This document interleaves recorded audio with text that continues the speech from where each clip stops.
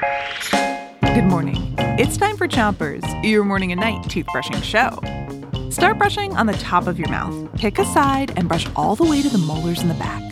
3, 2, 1, brush! It's Grocer Week, and today we've got riddles that are grosser than gross. And here's your first one. This is what happens when you're sick or have the flu. Your nose feels a tickle and it makes you say, achoo! What is this riddle about? Shout it out. A sneeze! A sneeze. Switch your brushing to the other side of the top of your mouth and brush the inside, the outside, and the chewing side of each tooth. A sneeze is your body's way of keeping your nose clean.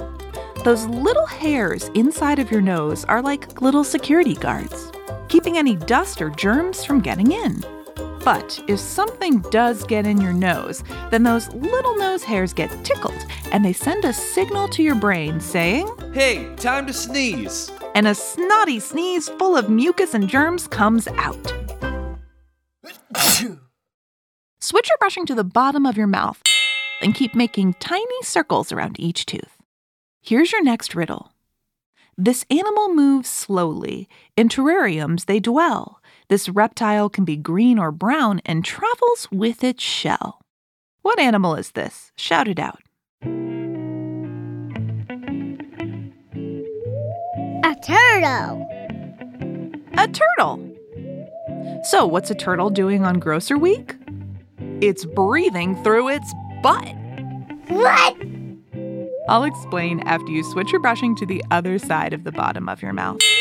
And make sure you're hitting those molars in the back, too. Turtles have a special opening called a cloaca. The cloaca is located on their back end, like where their butt would be, and they use it to pee and to poop and to lay their eggs. But turtles can also use their cloaca to breathe. Talk about having butt breath.